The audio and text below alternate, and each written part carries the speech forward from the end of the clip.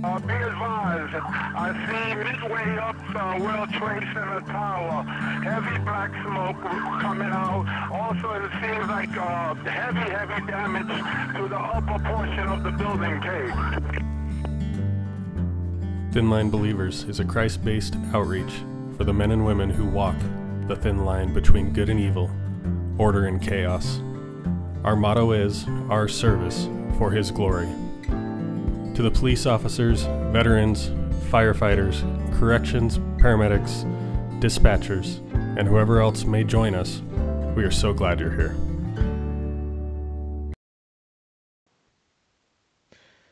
Hello, Thin Line Believers, non-believers, non-Thin Line, whatever the case, welcome. This is the Thin Line Believers podcast. And I'm going to do something a little bit different today.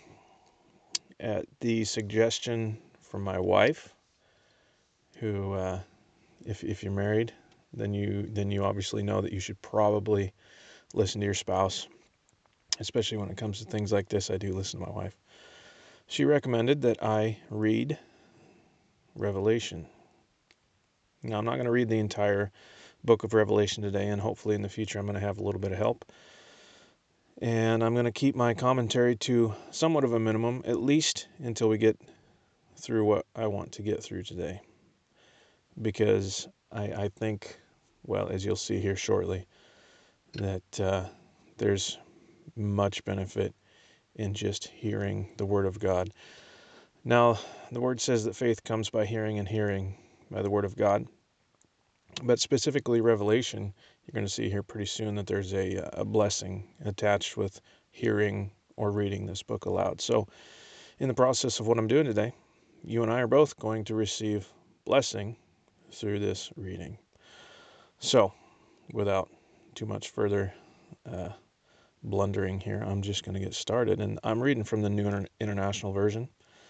If you have a different version, might sound a little bit different, but I believe that the core of it is the same.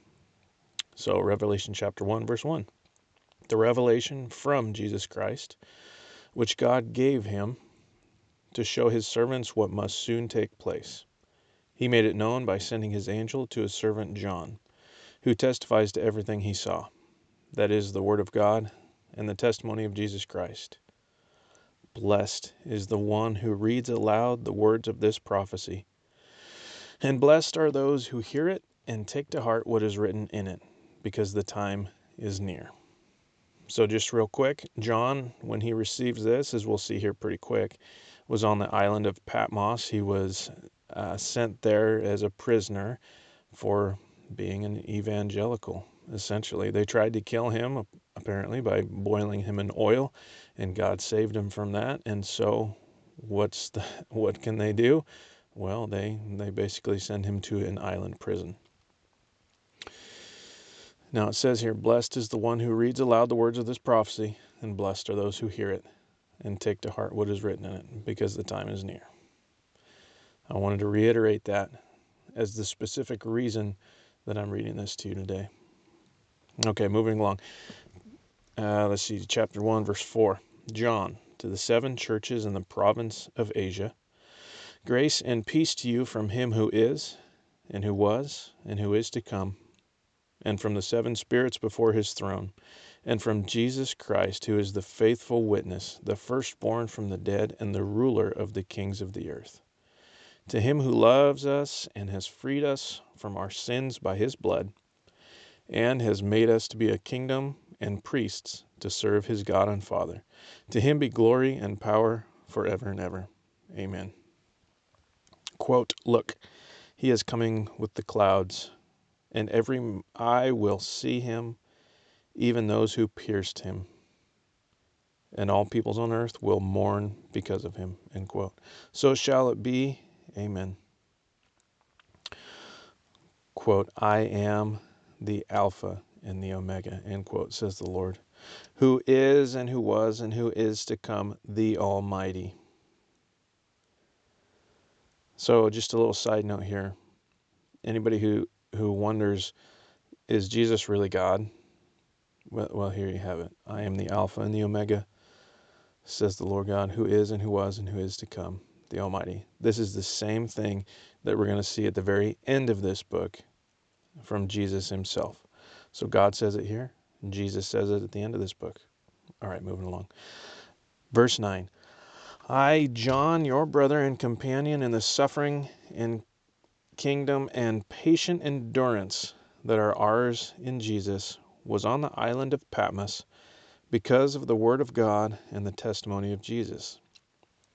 On the Lord's day I was in the Spirit, and I heard behind me a loud voice like a trumpet, which said, Write on a scroll what you see and send it to the 7 churches, to Ephesus, Smyrna, Pergamum, Thyatira, Sardis, Philadelphia, and Laodicea.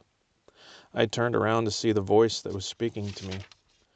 And when I turned, I saw 7 golden lampstands.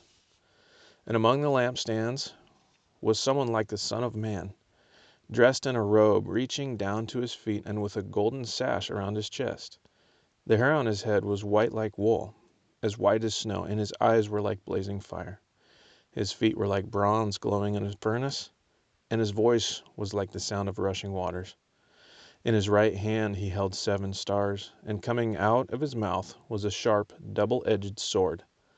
His face was like the sun, shining in all its brilliance. When I saw him, I fell at his feet as though dead. Then he placed his right hand on me and said, Do not be afraid. I am the first and the last. I am the living one. I was dead, and now look, I am alive forever and ever. And I hold the keys of death and Hades.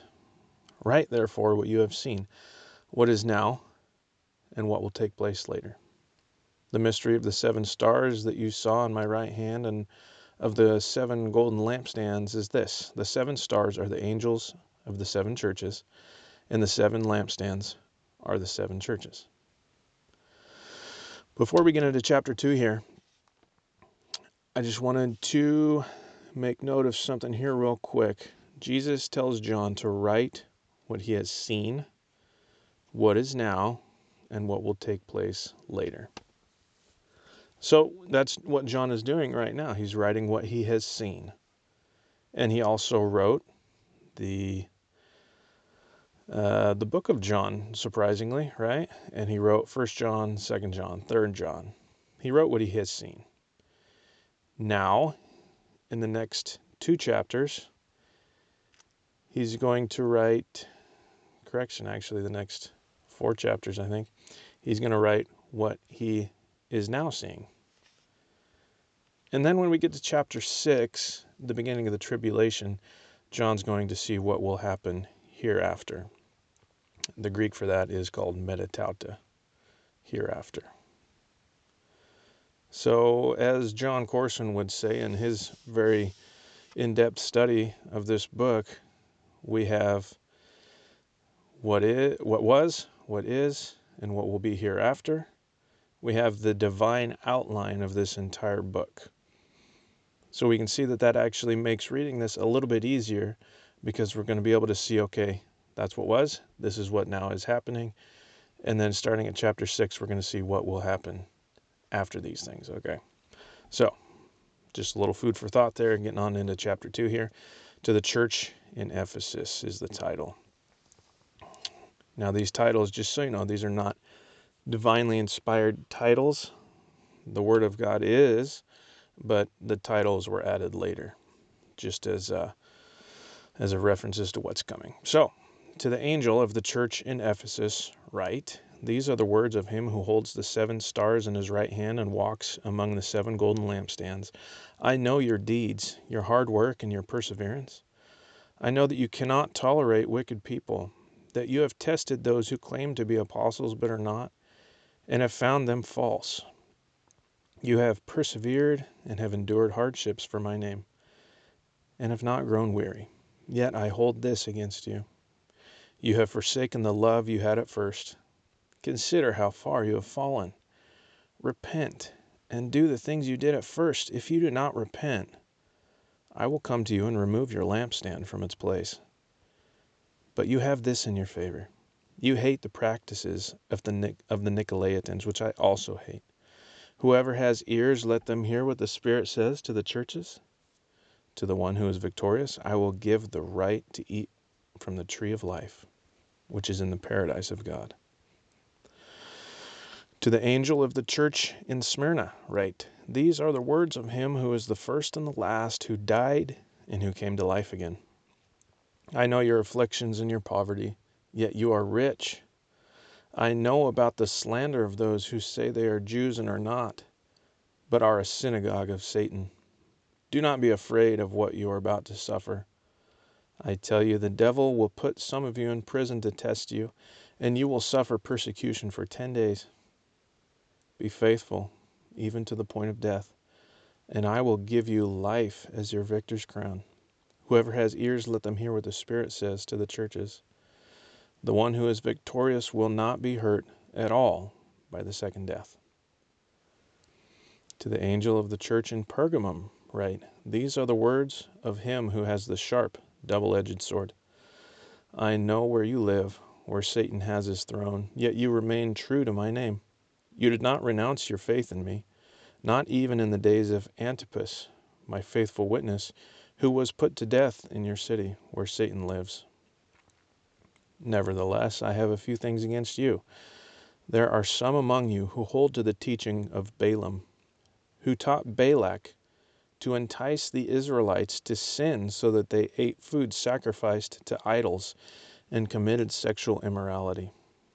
Likewise, you also have those who hold to the teaching of the Nicolaitans. Repent, therefore. Otherwise, I will soon come to you and fight against them with the sword of my mouth. Whoever has ears, let them hear what the Spirit says to the churches. To the one who is victorious, I will give some of the hidden manna. I will also give that person a white stone with a new name written on it, known only to the one who receives it. To the angel of the church in Thyatira write, These are the words of the Son of God, whose eyes are like blazing fire, and whose feet are like burnished bronze. I know your deeds, your love and faith, your service and perseverance, and that you are now doing more than you did at first. Nevertheless, I have this against you. You tolerate that woman Jezebel, who calls herself a prophet. By her teaching, she misleads my servants into sexual immorality and the eating of food sacrificed to idols. I have given her time to repent of her immorality, but she is unwilling. So I will cast her on a bed of suffering, and I will make those who commit adultery with her suffer intensely, unless they repent of her ways. I will strike her children dead. Then all the churches will know that I am he who searches hearts and minds, and I will repay each of you according to your deeds. Now I say to the rest of you in Thyatira, to you who do not hold to her teaching and have not learned Satan's so-called deep secrets, I will not impose any other burden on you, except to hold on to what you have until I come. To the one who is victorious and does my will to the end, I will give authority over the nations. That one will rule them with an iron scepter and will dash them to pieces like pottery. Just as I have received authority from my Father, I will also give that one the morning star. Whoever has ears, let them hear what the Spirit says to the churches. Chapter 3. To the angel of the church in Sardis write, These are the words of him who holds the 7 spirits of God and the 7 stars. I know your deeds. You have a reputation of being alive, but you are dead. Wake up, strengthen what remains and is about to die, for I have found your deeds unfinished in the sight of my God.